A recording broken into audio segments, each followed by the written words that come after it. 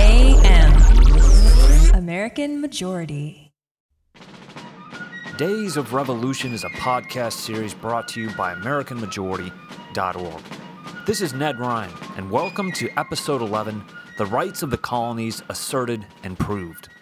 The United States of America was, and is, a nation built on ideas, not on people, but on reasoned philosophical truths. Many historians credit the Declaration of Independence, or the writings of John Locke, for containing the philosophical origins of the American political tradition, and rightly so. However, there is a document that predates the Declaration, one that was essential to the theory empowering it. I am talking, of course, about the rights of the British colonies asserted and proved. The pamphlet was written by James Otis and was published in July of 1764 in the wake of the Proclamation Act, and just as revenue-raising colonial taxation was becoming the norm. However, in order to understand Otis's motivation for composing this pamphlet, we must go back 3 years to the summer of 1761. During the French and Indian War, the British began to realize how widespread colonial smuggling really was. As I have discussed in previous episodes, the Molasses Act and the Sugar Act were attempts at curbing the lost revenue caused by illegal colonial trade. Also, I have discussed the use of admiralty courts, or military tribunals, without the right to a jury, in enforcing legal trade in America. However, another key tool used by the British authorities was the unlimited power of search and seizure. This power was granted to British agents and soldiers in 1761 in what were called writs of assistance, and the issuance of these documents caused quite a stir in the colonies. Writs of assistance were papers distributed to British military personnel or customs agents, giving them the power to enter and search any colonist's home, store, ship, or property without permission or a government-issued warrant. In addition, anyone with a writ of assistance was not held accountable for any damage he might do, so one had no reason to respect people's personal property.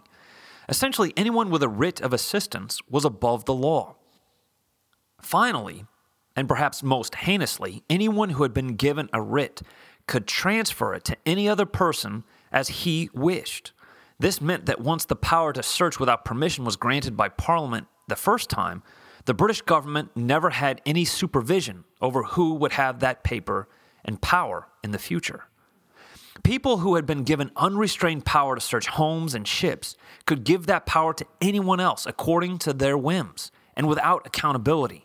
In many ways, the writs encapsulated the very idea of the arbitrary rule of man versus the rule of law and inherent rights. Now, in 1760, the Court of Exchequer, a British government agency that dealt with trade, began issuing writs of assistance to customs officers in North America, allowing them to inspect ships to enforce acts governing trade, such as the Sugar Act. As most international trade in America came through the ports of New England, the large proportion of these empowered customs officers lived and worked in Boston, the busiest port in America at the time. Now, it was no secret that Boston merchants made a great deal of money by smuggling and quote-unquote illegal trade. In fact, John Hancock's family amassed quite a fortune through smuggling, making John Hancock one of the richest men in America. Though he was remembered as a patriot and a good citizen in American history, Hancock was seen as a smuggler and lawbreaker by the British, though for some reason they never could quite seem to catch him in the act. All of this is to say that the British government did have cause to worry about the state of its trade relations with the American merchants. The British government, following its mercantilist policy, had mandated that all American colonies trade only with Britain. But of course, when markets are manipulated by governments, sometimes people seek other opportunities to make money. And Boston merchants, shocker, were ubiquitously and audaciously operating outside of this mercantilist monopoly. Needless to say, when the profitability of their smuggling was threatened by writs of assistance, the Boston merchants did not remain silent.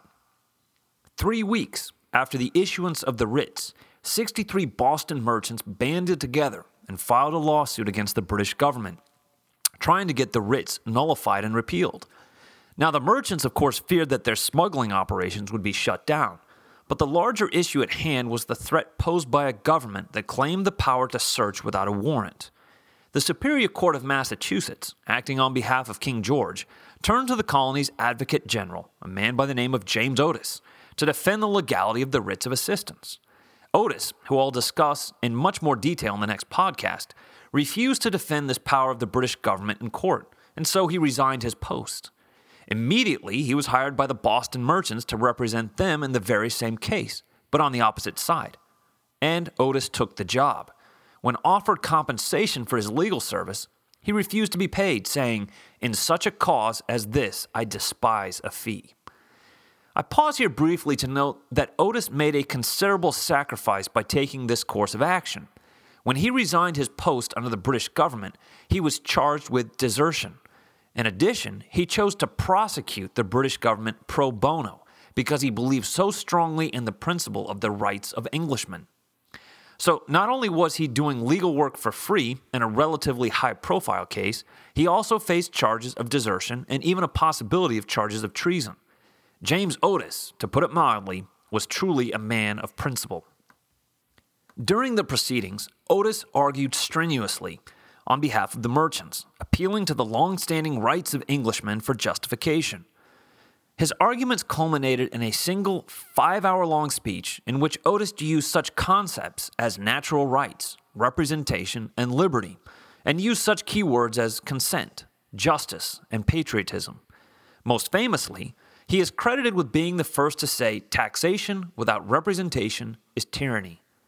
Listening that day was a young Boston lawyer named John Adams, who was so inspired by Otis's oratory that he later wrote, "Otis was a flame of fire." Otis eventually lost this case, and the writs of assistance continued to be issued until American independence. But as history shows, his comments that day were not forgotten. The resistance to the writs of assistance is ensconced in our Bill of Rights, inspiring the Fourth Amendment to the Constitution, protecting Americans from unlawful searches and seizures.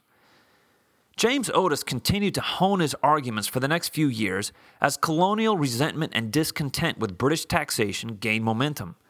In 1764, he published a pamphlet entitled "The Rights of the British Colonies Asserted and Proved." This document was a step-by-step explanation of the philosophical origins of British rights. Otis's goal was to take his natural rights argument that he had used against the writs of assistance and convert that argument into fighting taxation without representation, and ultimately call for parliamentary representation for the American colonies. Otis began by asserting that governments, in general, derive their power from the consent of the governed. This concept would later be immortalized in the Declaration of Independence, but at this time it was still not recognized as a universal truth. Otis wrote, "Supreme absolute power is originally and ultimately in the people, and they never did, in fact freely, nor can they rightfully, make an absolute, unlimited renunciation of this divine right." Now, this is a loaded statement, but it's an important one, because in it we find many concepts that are essential to our American values today. First, power comes from the people and nowhere else. This truth rejects the notion peddled by the British for centuries that power is vested by God in one man, the king, and that this makes his authority unquestionable. Rather, Otis wrote, "Power is vested by God in the people, and they may give that power to whomever they choose." Second, the concept of divine right is crucial. By arguing that people cannot rightfully give up their divine right to delegate power, Otis invoked the Enlightenment concept that people have certain God-given rights that cannot be taken away by any earthly power. These rights would later be called unalienable by Thomas Jefferson. Otis reinforces this point when he writes elsewhere that God Almighty has given all men a natural right to be free. Later in the pamphlet, Otis denounced the absolute power of monarchs like the British king.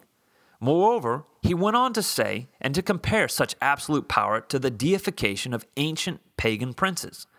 In Otis's mind, there was only a small difference between King George having unlimited power over the colonies and the Egyptian pharaohs or Persian kings claiming to be gods in human form.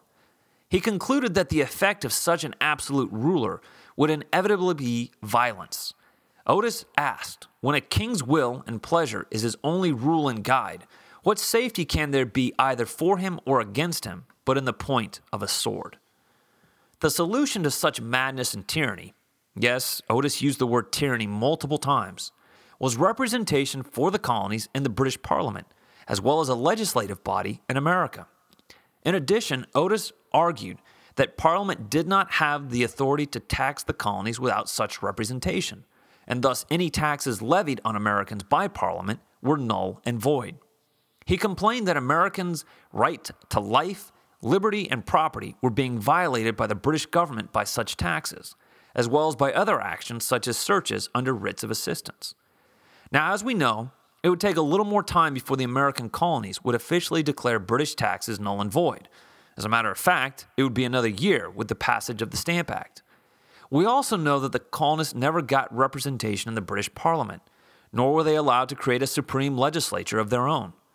However, James Otis's pamphlet was crucial in its time because of its logical, sequential enumeration of the natural rights and universal principles that would form the foundation of American freedom.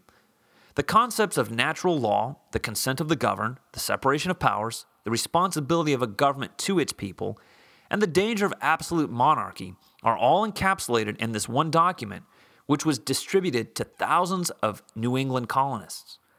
In addition, it was truly a defining moment in the life of James Otis. A former agent of the British government, he renounced his post under the king, joined the resistance against the tyranny of the monarchy, and published a document that would irreversibly immortalize his loyalty to the cause of colonial liberty. Publishing a document that so definitively set him at odds with his mother country took courage, and Otis was only beginning to show the true depth of his willingness to risk everything for liberty and justice. The rights of the colonies was just the beginning for Otis, as you'll see in next week's podcast as I discuss Otis's life in more detail. Days of Revolution is a podcast series brought to you by AmericanMajority.org and written by Ned Ryan and Eric Josephson and recorded by Ned Ryan. If you enjoy this podcast on American history, be sure to check out the History of the Constitutional Convention by Ned Ryan at AmericanMajority.org or on iTunes.